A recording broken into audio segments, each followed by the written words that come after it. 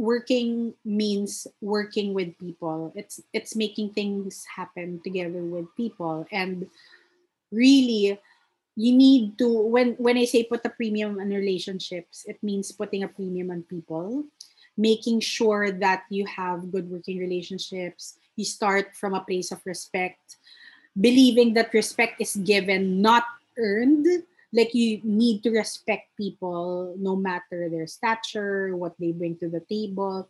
You need to deal with them well, making sure that they do feel good about themselves, because when they feel good about themselves, they feel good about their work. What is up, everybody? I'm Katsan, and you're back for another episode of She Ready. In this episode, we got to chat with a multi-hyphenate woman, which is always super exciting. And in our guest's previous life, she was a girl boss at Unilever for 9 years, where she actually first started off as a management trainee. And today, she is the founding partner and president over at Sinag Consultancy Group, whilst being an entrepreneur, a co-producer, and an amazing mom to her 2 boys. Let's welcome our second guest to She Ready, Cheska Silvestre Cruz.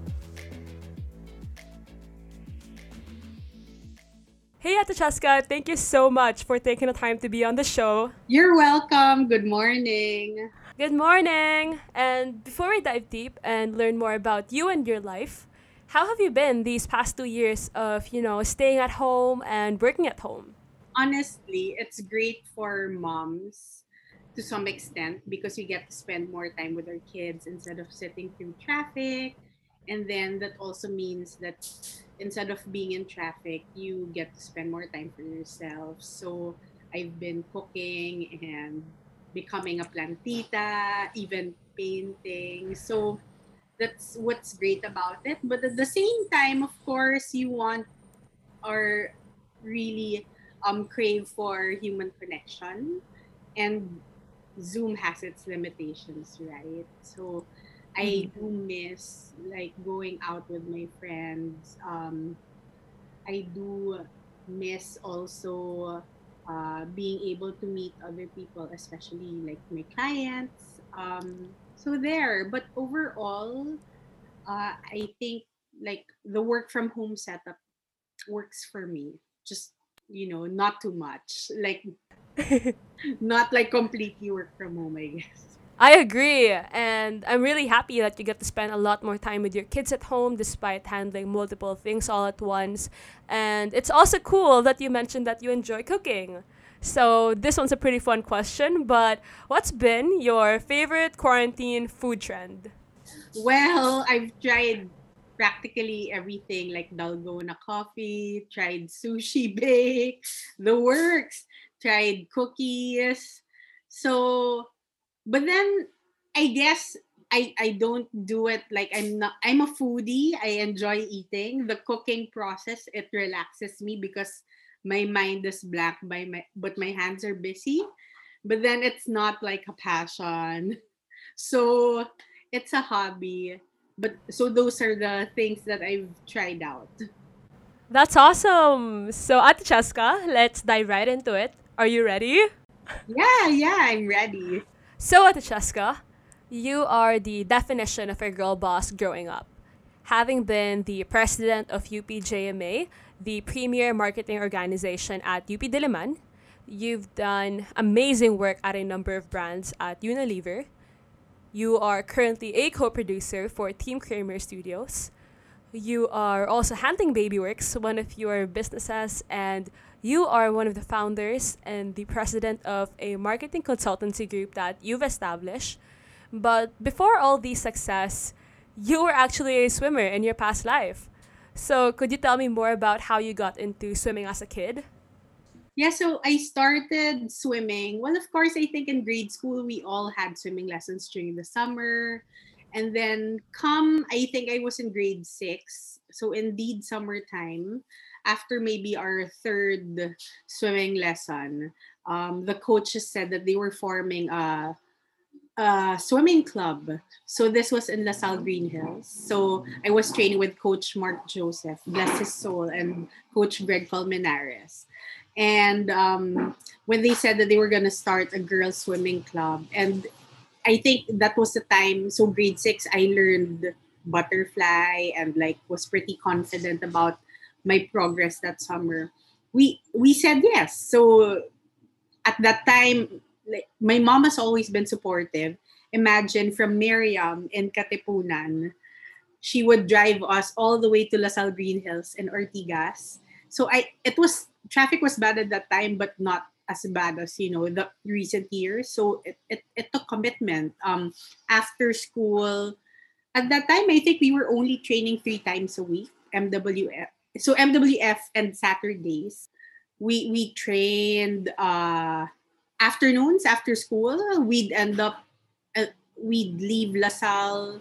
So my sister and I would leave LaSalle 8 p.m. By the time we get home, eat dinner, catch up on schoolwork. So that was the time Friends was really popular, the TV series. I never got to watch an episode of Friends, and that's what like all my friends were talking about in school. But you know, there are trade-offs.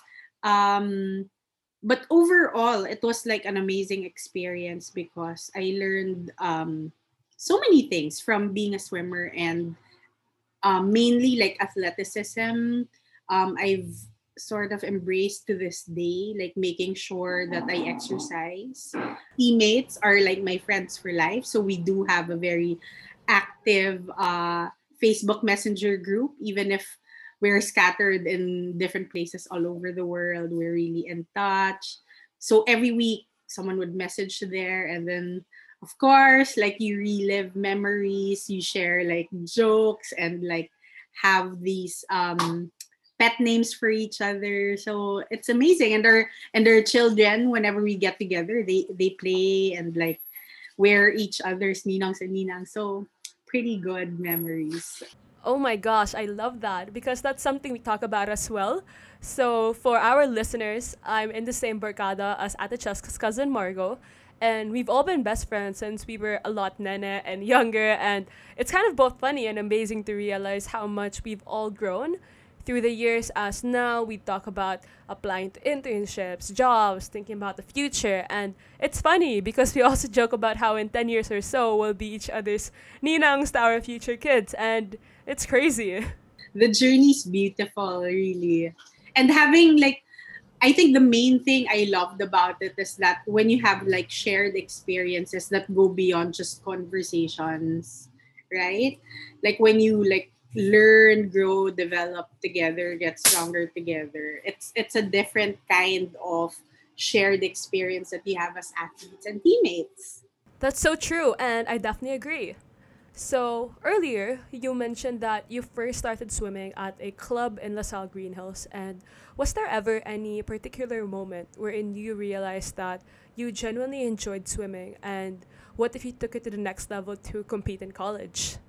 So even when we were in high school, LaSalle being part of the like having CSB and DLSU, we would actually go to the UAAP and NCAA swim meets where both the high school and college teams would sort of like team up and we cheer for our teammates. So we didn't swim for LaSalle the school, just the club.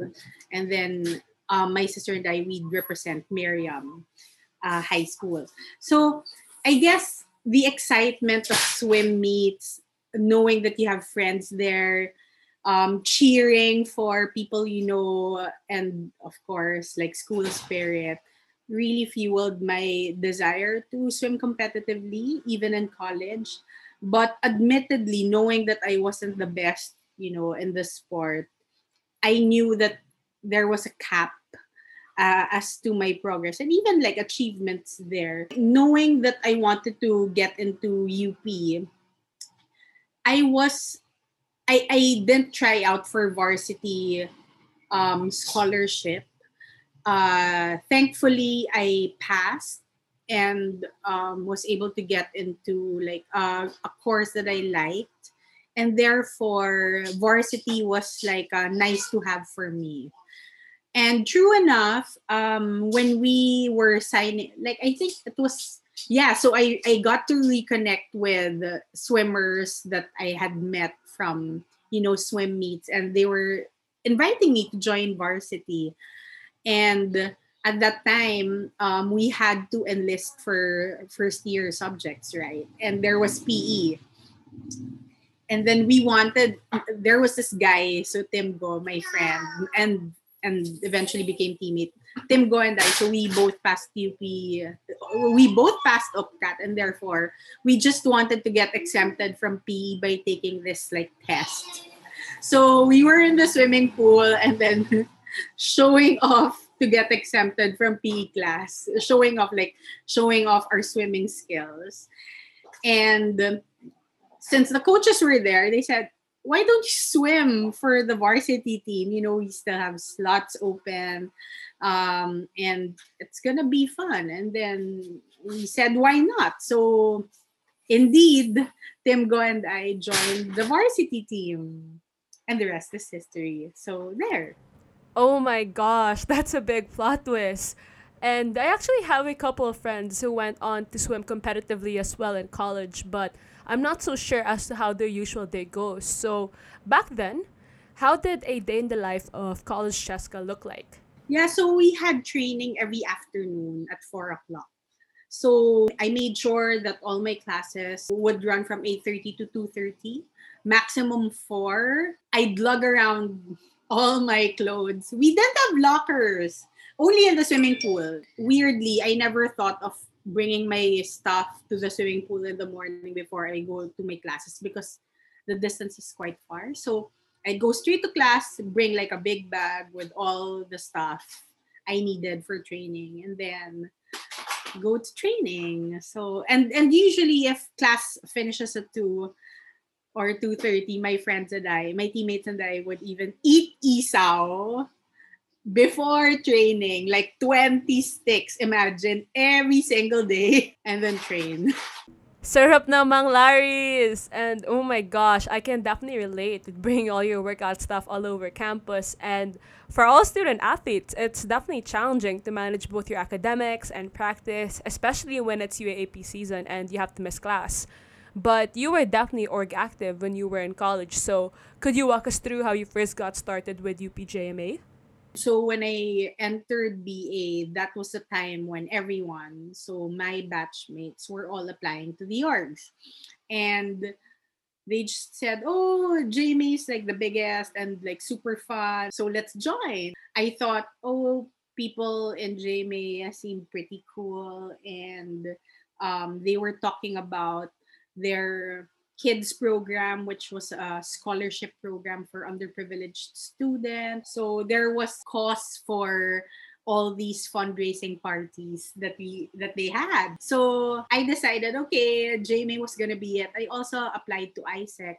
Jamie sort of captured my heart. That's amazing. And I've always heard from my friends that UPJMA has a very collaborative and close knit culture. So, could you tell me more about how your journey was like first starting out as a member up until you eventually became one of the leaders of UPJMA? What I loved about org work is that it's application. It's very important to discern what you are as a learner and even your motivation, where you get your sense of motivation. So the classroom setting I found was okay. So I was a diligent student.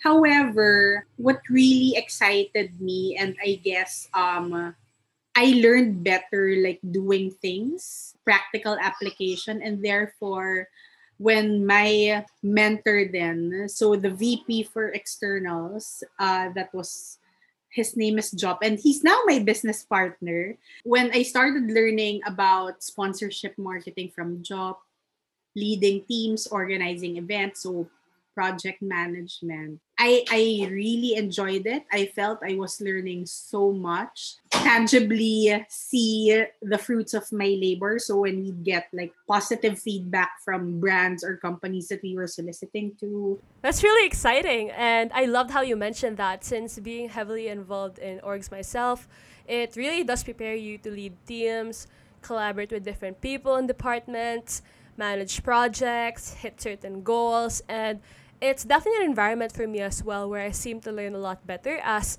you said, it's so heavy on application and execution.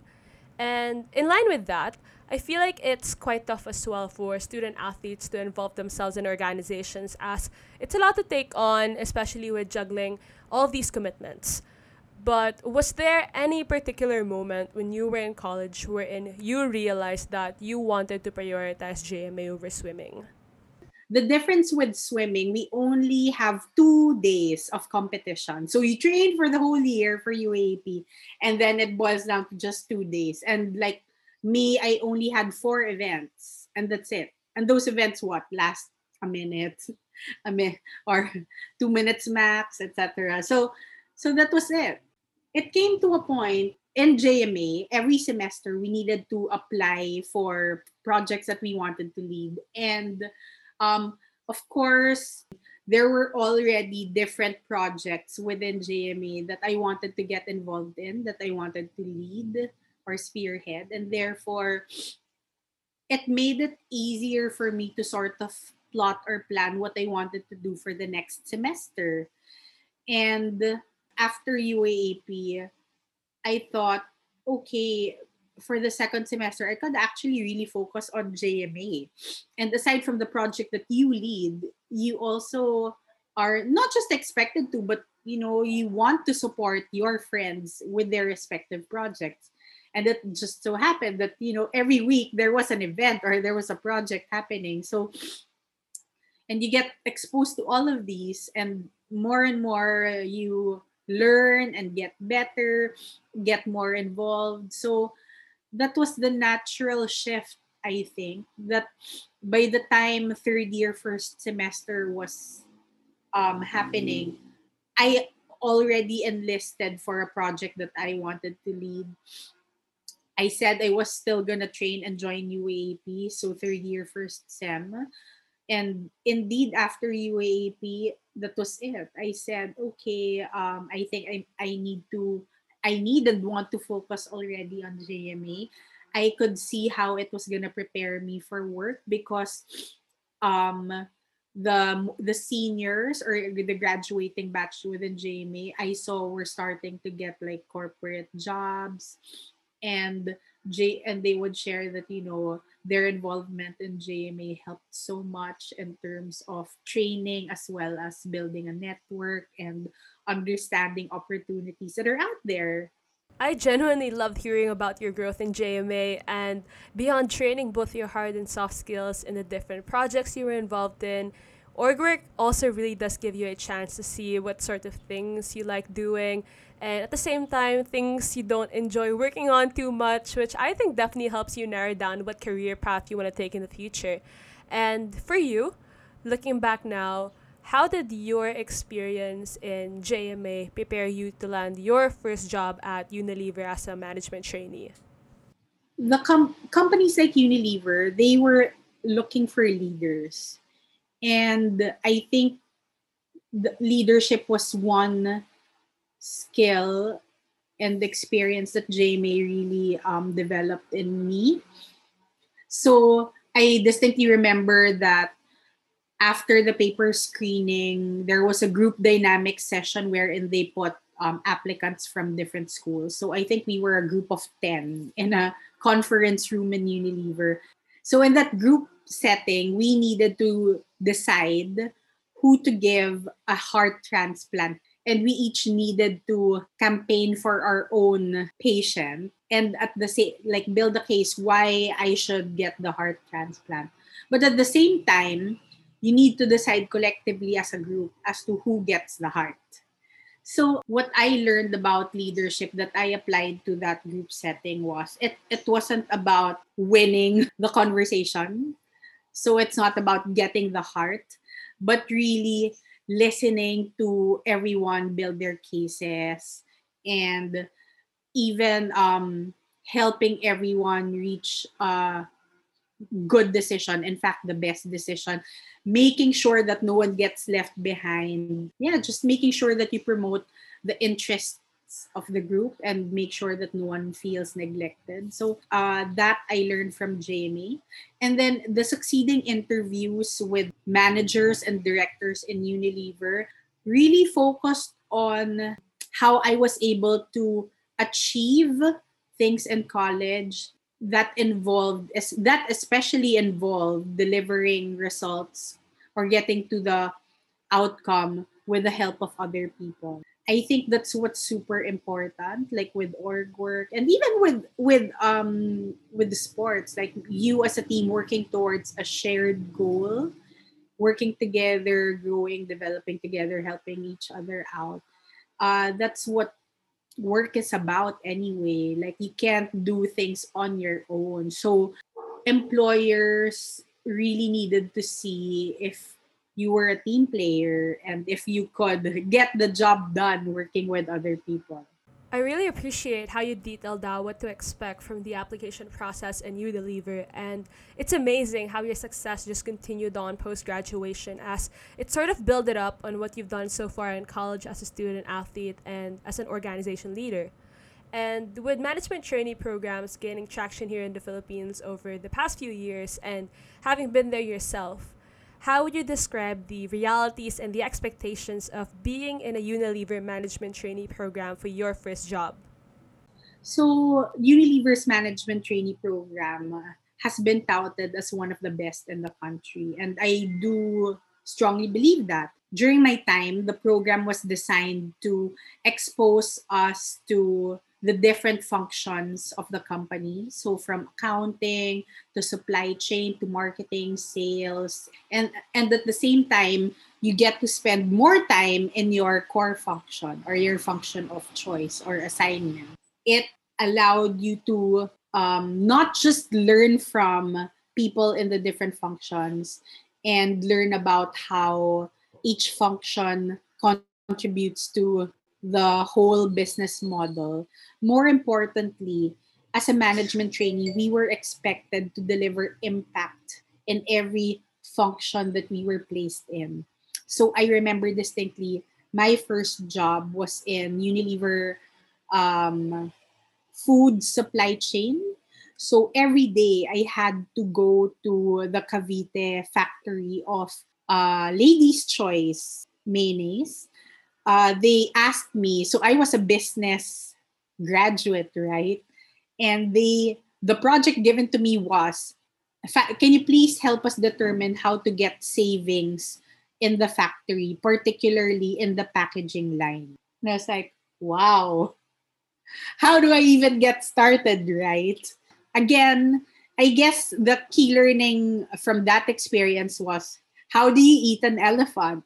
You need to chop it up or slice it into smaller pieces. So, of course, savings meant needing to understand costs.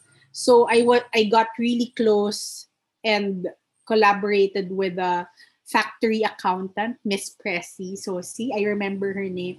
And you know, when you try to attack the problem or opportunity, it really has to start from a place of humility, which meant asking questions. Um, what are all the cost components in the factory?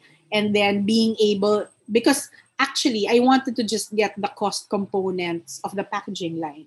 But then, of course, Miss Pressy is busy. She just sends me all the cost components of the factory. That's where the work started. I needed to understand, okay, which one, I needed to assign the costs to packaging, to manpower, to processing, etc. And then at the same time, I needed to go to the factory and understand, seeing the extensive machinery, where the processing line ended and where the packaging line started. And it meant also talking to the factory workers. And I still remember their faces and their names. I was there for 4 months. And you realize that we have so much talented people. So these were guys in Cavite, graduates of technical schools, and they were really explaining to me how the machines work, helped me figure out again the difference from the processing to the packaging operations. And they were helping me figure out my project. Like they were saying, oh, in packaging, this portion or this segment is manually conducted. Like I think the filling of I forget, but basically, yeah, they were helping me out. For as long as you enroll them into your vision and like share the objectives, the benefits to the factory and the company, and at the same time like how it can make their job better.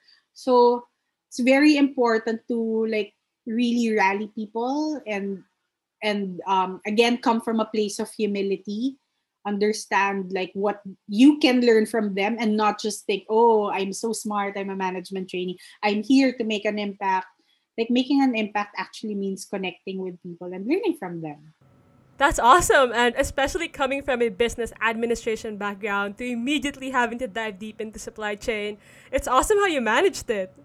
Thank you. And so after supply chain I went to accounting, and there the impact I was asked to make was, okay, you need to help us build an Excel template that would compute for the incremental value of innovations, meaning new products of Unilever. And I was like, I don't even know how to use Excel. I mean, I didn't know the formula, like the extensive formula. So I was like, oh my gosh. And good thing I got grouped with two other management trainees, one of whom is one of my best friends to this day. And so I was in food solutions food solutions accounting. Another was in home personal care accounting, and then my best friend was in foods accounting. And then we needed to figure out how to build this innovation template together. And so we learned, like we weren't sent to training. We needed to be resourceful. It was like, okay, you need to learn how to swim, and then they just threw us into the pool. And you know good thinking. My batchmate JD Oy, he had a copy of Excel for Dummies, that yellow book from National Bookstore. And then Yeah. he made me read it. He was like an Excel guru already, but then I wasn't. Of course, I wasn't gonna be a freeloader, and therefore he said, "Read this, Cheska." So, like we were working on it, and I distinctly remember the day before our presentation to the management committee, we stayed in the office until 6 a.m. And Oh my gosh. we took turns like sleeping for 2 hours, and then we were back at our desktops. And then we went home at 6 a.m. because our presentation was at 10 a.m. We went home at 6 just to take a bath and dress up. And then we were back in the office by 9, presented at 10. Oh my gosh, that is Like, crazy. yeah. So I guess, I mean, sharing those two experiences, it was really about creating impact in every aspect of the business that you get placed in, and not just learning about and learning from the organization and people in those different functions. So that's the beauty of the management trainee program. It's accelerated, definitely, meaning it was an 18 to 24-month program. And we needed to really demonstrate that we had what it takes to become a leader in Unilever, and we had what it takes to make things happen. I think my favorite insight from that would be how making an impact really goes beyond learning more about the organization and the people within these functions that you're assigned to, but it's really about providing value adding contributions within all aspects of the business. And in line with that, I am genuinely so happy that you got to kind of paint me a picture as to what actually happens in a management trainee program, as it's been something I've been looking into recently, and maybe for our listeners as well, as a lot of companies now are accepting applications for their management trainee programs. And earlier, you actually mentioned that it's a 18 to 24-month role, then you eventually become a leader at Unilever. So, could you tell me a little bit more about how you transitioned from a trainee role into more of a managerial role? The transition for me was quite early, so it happened at 18 months. And every stage, we were evaluated, so we were graded. So I'm glad that and grateful that I was able to deliver and perform and meet the expectations, and therefore at the end of my program, we all needed to present to the board, like the Philippine Board of Directors, and share our journey and impact. What were your stints? What were you able to accomplish? And then what did you learn for yourself? And I distinctly remember that to make my presentation memorable and also fun, I framed everything under the theme MTV Pimp My Ride. I don't know if you know that. Yeah, so I was the ride that was pimped, and I shared, like, from supply chain accounting, this is what I did. And then for sales, I actually, that was another interesting thing, I was sent to Tarlac to manage a distributor that sold to supermarkets in Tarlac, to sari-sari stores in Tarlac, public markets in Tarlac. So that was another great experience. And then trade marketing, I handled hair care. I moved to the Innovation Center of Deodorants for Asia. So do you know that the Philippines actually exports deodorants to the world? So Axe, Rexona, and Dove.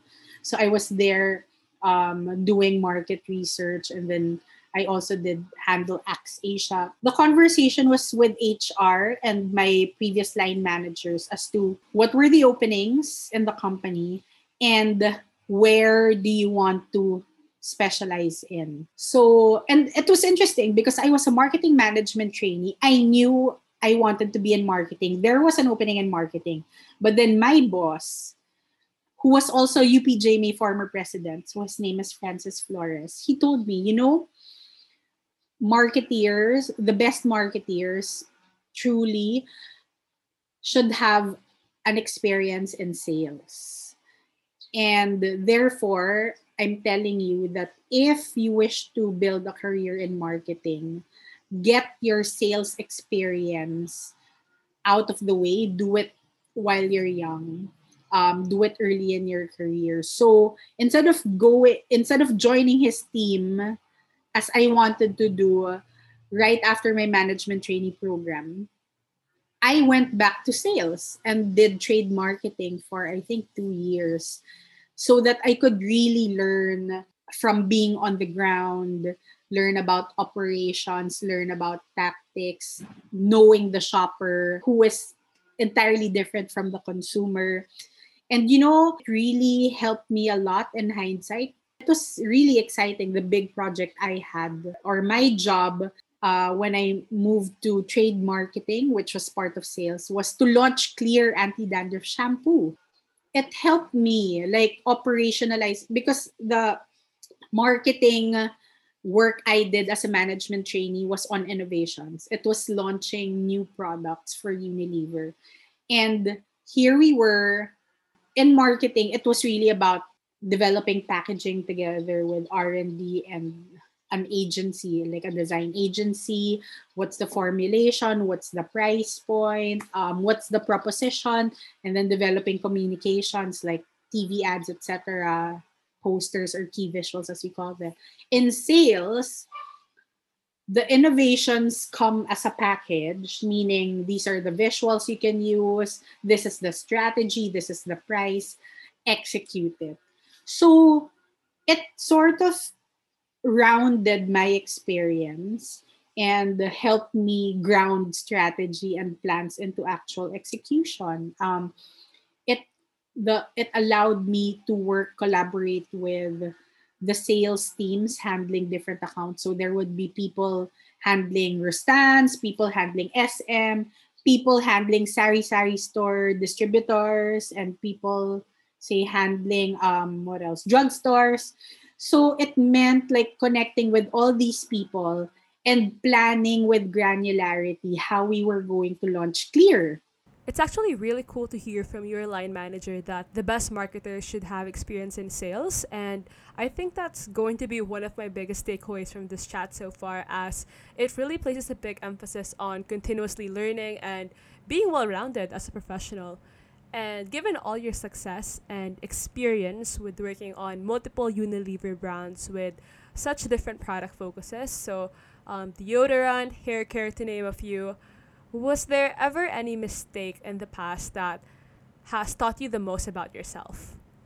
Thankfully, I haven't made like big career mistakes that cost the company money. I mean, at the end of the day, mistakes meant like monetary losses. So none of that kind. But one thing that I learned from over that I learned over the years is you really need to put a premium on relationships. Meaning you need to be a good person. You need to protect your good heart. I know that we're all blessed with good hearts. We should never lose that for the sake of achieving or getting results. I admit that over the years, because there are tremendous pressure and expectations placed on us as workers, and at the end of the day, we know that we need to deliver, otherwise you can get fired. I mean, there's always the risk of getting fired or not getting a good rating or not getting a bonus, in fact. So there are annual bonuses. So we're all driven to achieve and deliver results.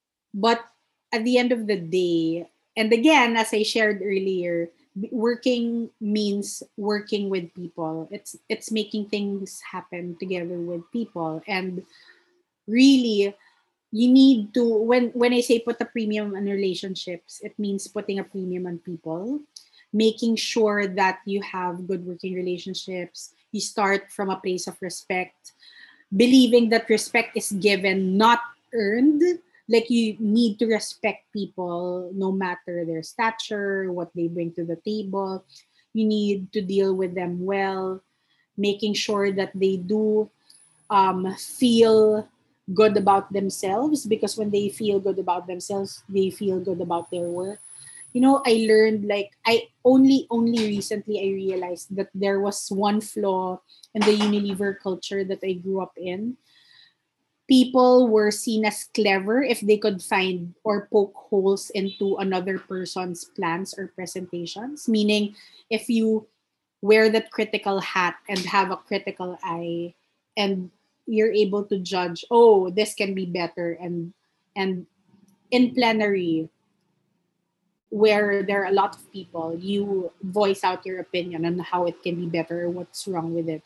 During my time, I realized those people were lauded, but then in hindsight, I don't think that's right.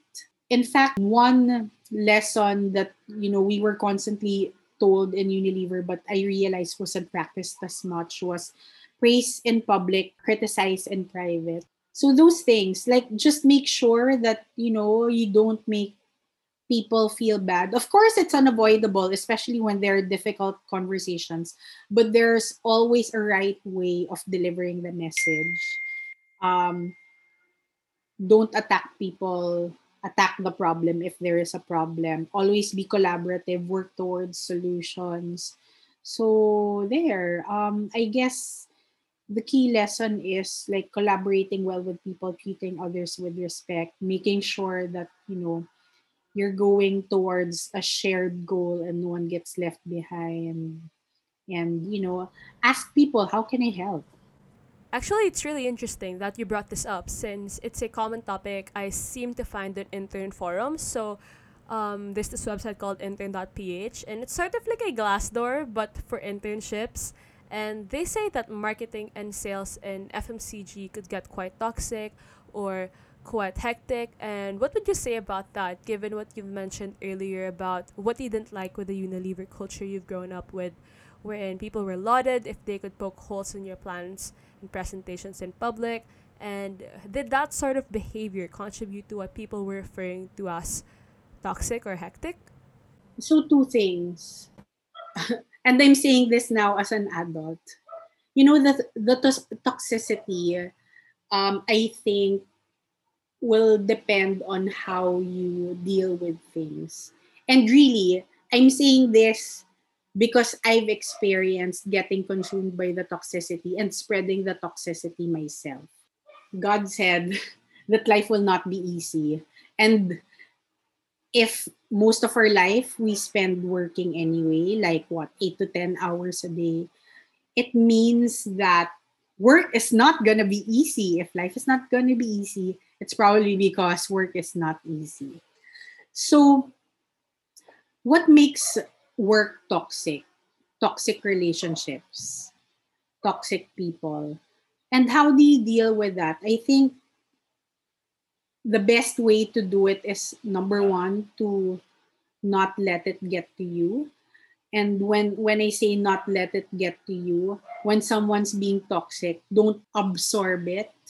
And in fact, if you can, buffer it. And you know what I learned over the years? Really, I've become so prayerful because life is so hard, and sometimes it's really just divine intervention. It's God that will help us pull through. Nothing that friends or family say at some point can, sort of comfort us. And therefore, I realized when you're getting so much toxicity from a person, I love how the illustration that I learned from one of the retreats that my husband and I joined. Remember the sign of the cross.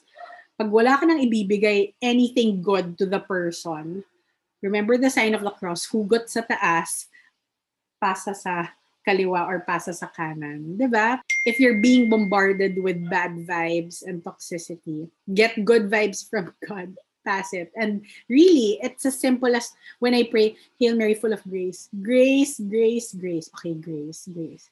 So that you don't respond negatively too.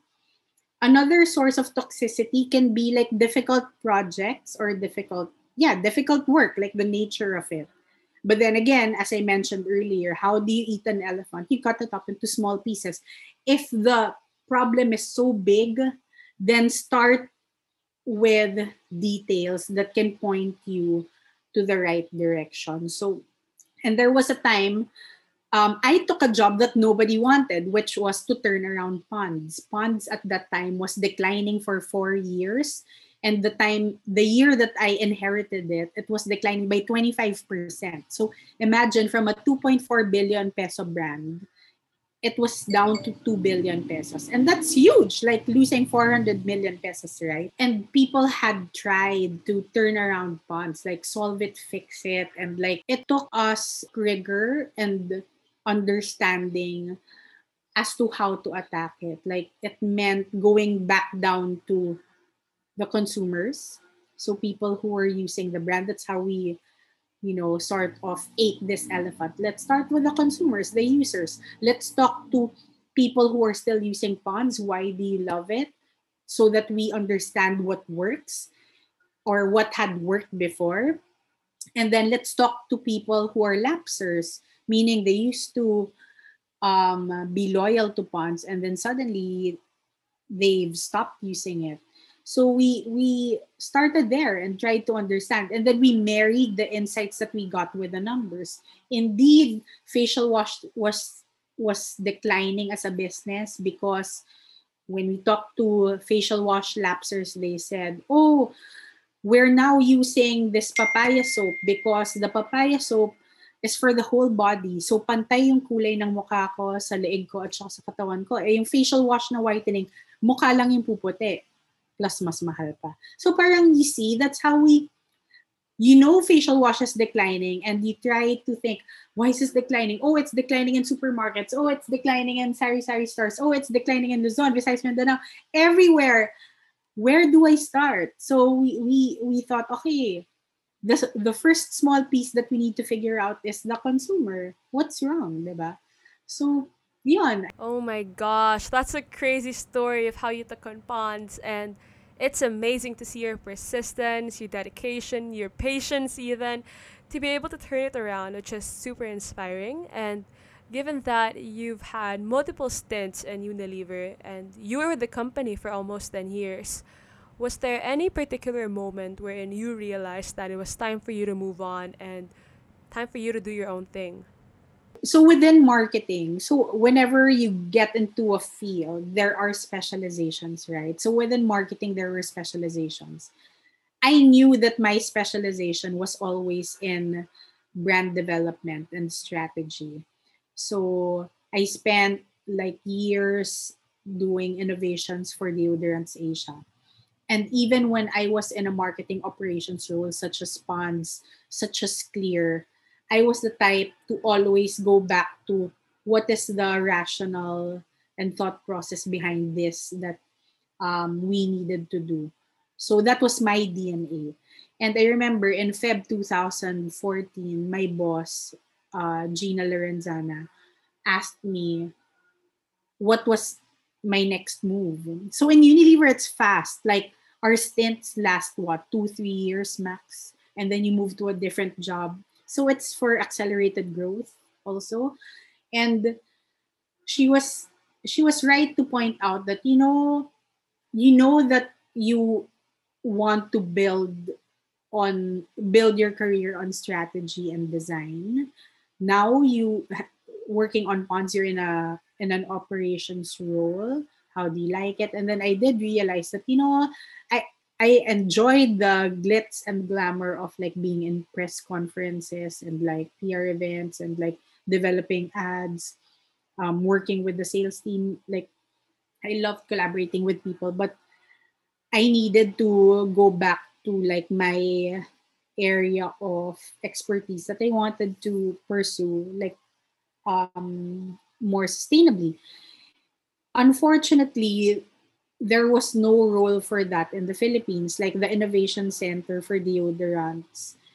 The marketing teams moved to Singapore, and therefore at that time the question was, do you move to Singapore or Shanghai, where the Ponds global team sits? Um, and I knew that I wanted to stay in Manila. I had lived in Thailand for a year, so handling Rexona Thailand, and it was like a really nice opportunity. But I think I was 30 years old at this time. Sorry, 30, yeah, 30 in Feb 2014. And I knew that I wanted to start a family. I was single, but I knew I wanted to start a family. And I knew that I wanted to marry Pinoy. And therefore I said, oh, I want to stay in the Philippines. And then she said, oh, but there are Pinoys in Singapore. And like, yeah, but I think I need to be here. And she respected that. And there was an opportunity to move to sales, but then and again, Gina reminded me, and this was to get a promotion because I did great work in Ponds. So we both knew that we I wanted to be in marketing, doing strategy and planning work. So when there was a reorg globally, I got an early retirement package. So I availed of it. And because honestly, after Unilever, I thought I was going to be in Unilever for life, but you don't, parang people were saying, you don't refuse this early retirement package, right? So I took it, but not knowing where I wanted to go. So I did interview with several companies. But then none of those really panned out. And then my grade school friend's ate, her name is Michelle Fontelera, who owns Zenzest. We caught up in the baptism of my friend's child, and she's like, "Hey, can you consult for me?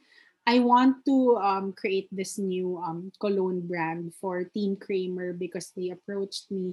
Can you create the branding, etc.?" And like, okay.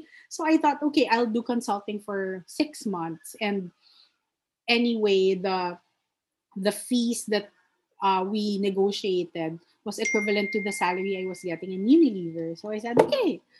And then after a month, Heart Evangelista, whom I used to work with when she was my Ponds endorser, also reached out to fix her branding because at that time she was having this PR issues with I forget this forgettable blogger who was attacking her, like really attacking her character. And, she was estranged from her mom at that time. And she's Escuderos, I think, running for Senate again. And therefore, we worked on her. So with Zen Zest and Heart as my two clients, I said, okay, I'll do consulting for 6 months. And then, once I put myself out there, more people started reaching out.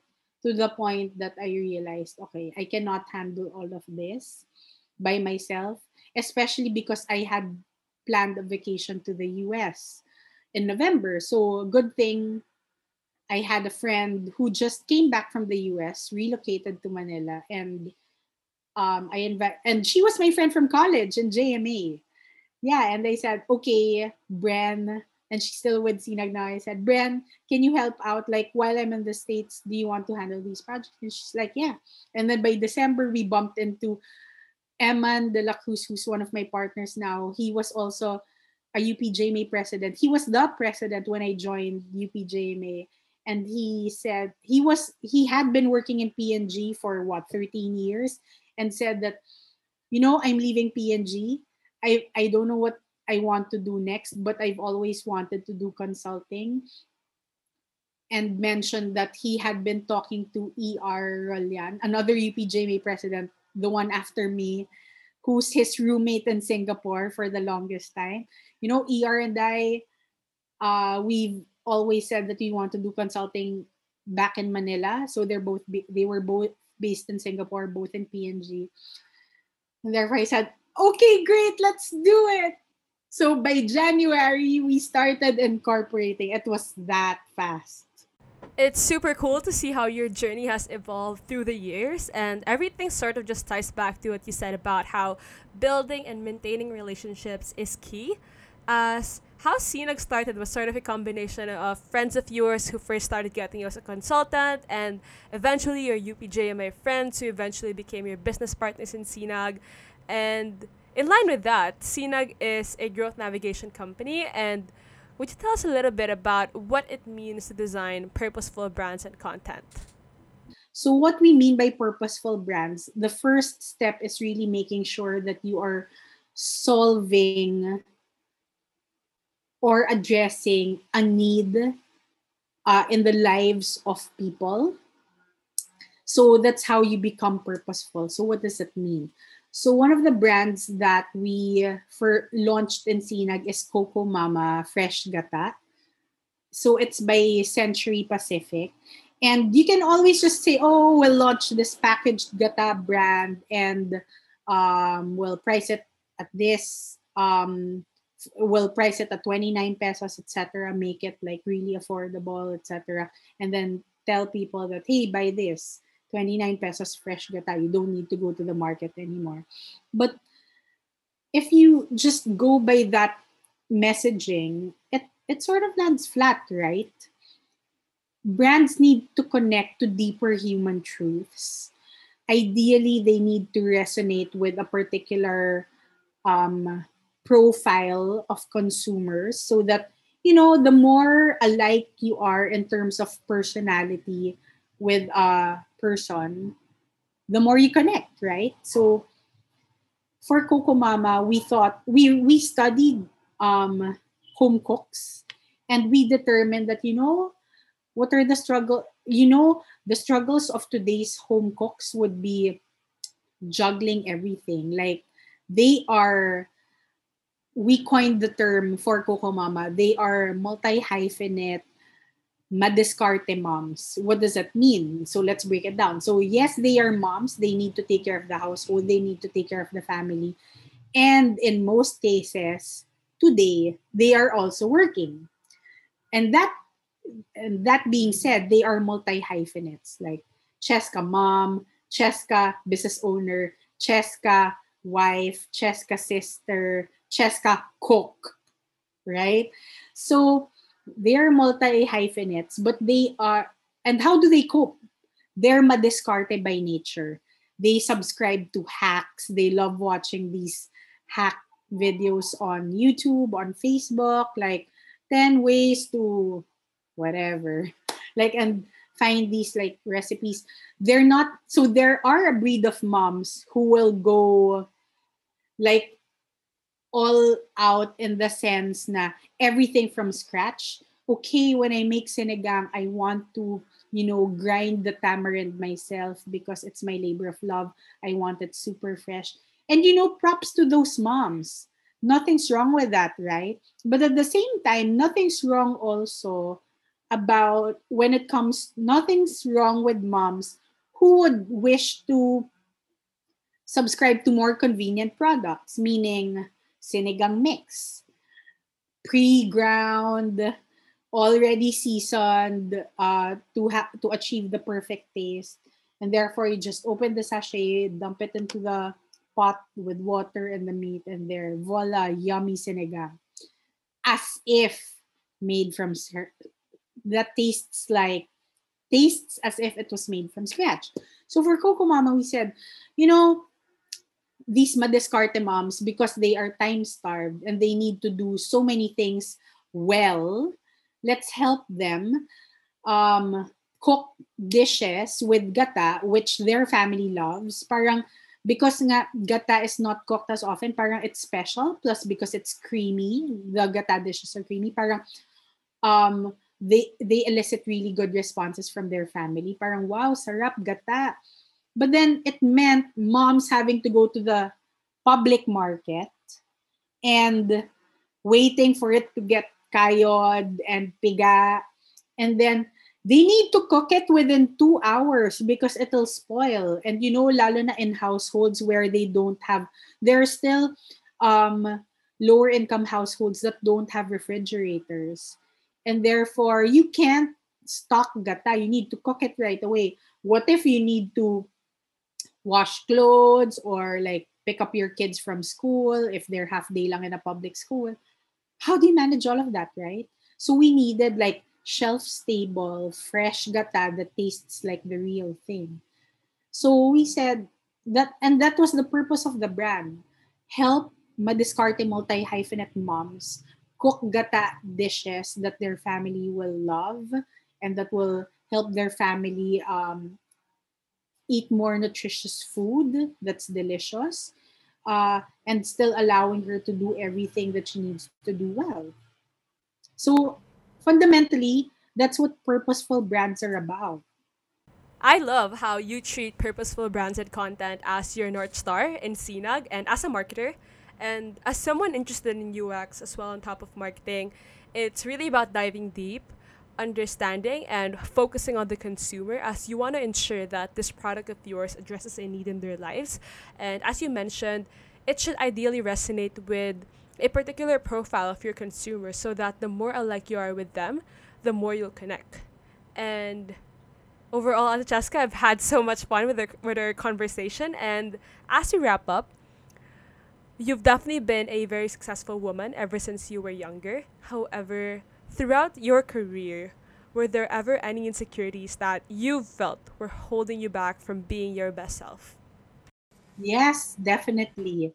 A lot of insecurities growing up. And you know, it all, having attended a leadership workshop and also retreats, I discovered that I attached my sense of worth and my sense of being loved to what I could do. And that's why I strive to achieve, because I felt that if I kept on achieving, then people will like me and love me. So and that stemmed from the feeling or the insecurity that I don't feel loved, or I'm unloved. I'm not lovable as I am. So it was a 3 year process for me at what? That started at 35 years old. Um, I needed to realize and believe that I am lovable, not because of what I can do, not because of what I bring to the table and what I've done, but because I'm Cheska and I am God's beloved. So that so it's still like I still need to constantly remind myself that, you know, you should do things not because people will, not for others, in the sense na, I mean, it's sorry, when you do things, at the end of the day, you need to pursue and do things that will allow you to realize God's purpose for you. And why do I talk about God's purpose? If you try to fit a mold, say, of the world, like this, and the mold of the world that is appealing to me is this successful, famous businesswoman and entrepreneur. But then you know what? I realized over the years, I'm so tired. I'm so tired, and yet I feel like what I'm doing is still not getting me to that place of esteem and admiration. And at the end of the day, now that I'm a mom, and this pandemic, what this pandemic has made me realize is the connections that matter are here at home. And at the end of the day, I want to raise my sons to be like really good individuals. I want them to feel loved, and that means loving them, and therefore believing that I am working on the sense of working on self love and making sure that I am secure, that I am loved. And this knowledge of being loved and appreciated shouldn't stem from anything that you do. You just have to know that if you can't get it from people, like no person can love you perfectly. Not my husband, not my children, not my parents. Like the perfect love that I've been searching for my whole life, the perfect validation I've been searching for my whole life, only God can give. And it's knowing that knowing that makes the difference. Like I don't need to, like, do acrobatics, become multi hyphenate, like really doing all of these things, owning multiple businesses. At the end of the day, that's though they're all like burdens on your back. I mean, you carry all of these with you, and we're not designed to carry such load by ourselves, right? And therefore, I guess at the end of the day, it's knowing that you are not your achievements. You are loved just the way you are. You don't need to use achievements to feel love. All you need to do is to connect to the source of love. You know what I mean? And realize that he has placed people and things in our life that can give us pieces of his perfect love. But to expect people and things in our life to give us the perfect love that we've been seeking or that we seek, or it's just not wise and unrealistic. So there. I definitely resonate with what you've mentioned, and I think for me at least, these are things that I've been really intentional with trying to work on with myself, as I always try to talk to myself and tell myself that I am not the things that I do, and these are two separate things. And I love how you mentioned to go out there, to go pursue and do things that will allow you to realize and see God's purpose for you. And that's really powerful. And overall, oh my gosh, Ate Chaska, I really enjoyed our conversation today. It's given me so much clarity. It's shed a lot of light. And I wish we can keep chatting about these, but maybe this can be my last question. So, you are a mom to two cute sons. You are an entrepreneur. You are a boss lady. You also do a lot of different things on the side, and I'm excited to know. No pressure. What's next in store for you? And what's your vision like for your future self? Oh my goodness. That's the killer question that I've been trying to figure out since October of last year. You know how this pandemic has created this sense of languishing. That was the word coined, or not coined, but like that the New York Times surfaced just last week, I believe. So, to be quite honest, this is the first time in my life, and I've been telling my husband this. This is the first time in my life that I do not know what I want to do next. Like really, I'm stumped, and it has caused an achiever like me so much distress, even sleepless nights, because I'm a planner, I do strategy, and suddenly I have none. for myself. One of the problems that I'm struggling with when it comes to adulting is not having an authority figure to tell you, or a boss to tell you, this is what you need to do, this is where you want to go, etc. And you need to figure it out yourself. And that's why my faith has been deepened this pandemic, because it's this search for authority. Like I've been asking God to just lead me. Like, tell me where you want me to go.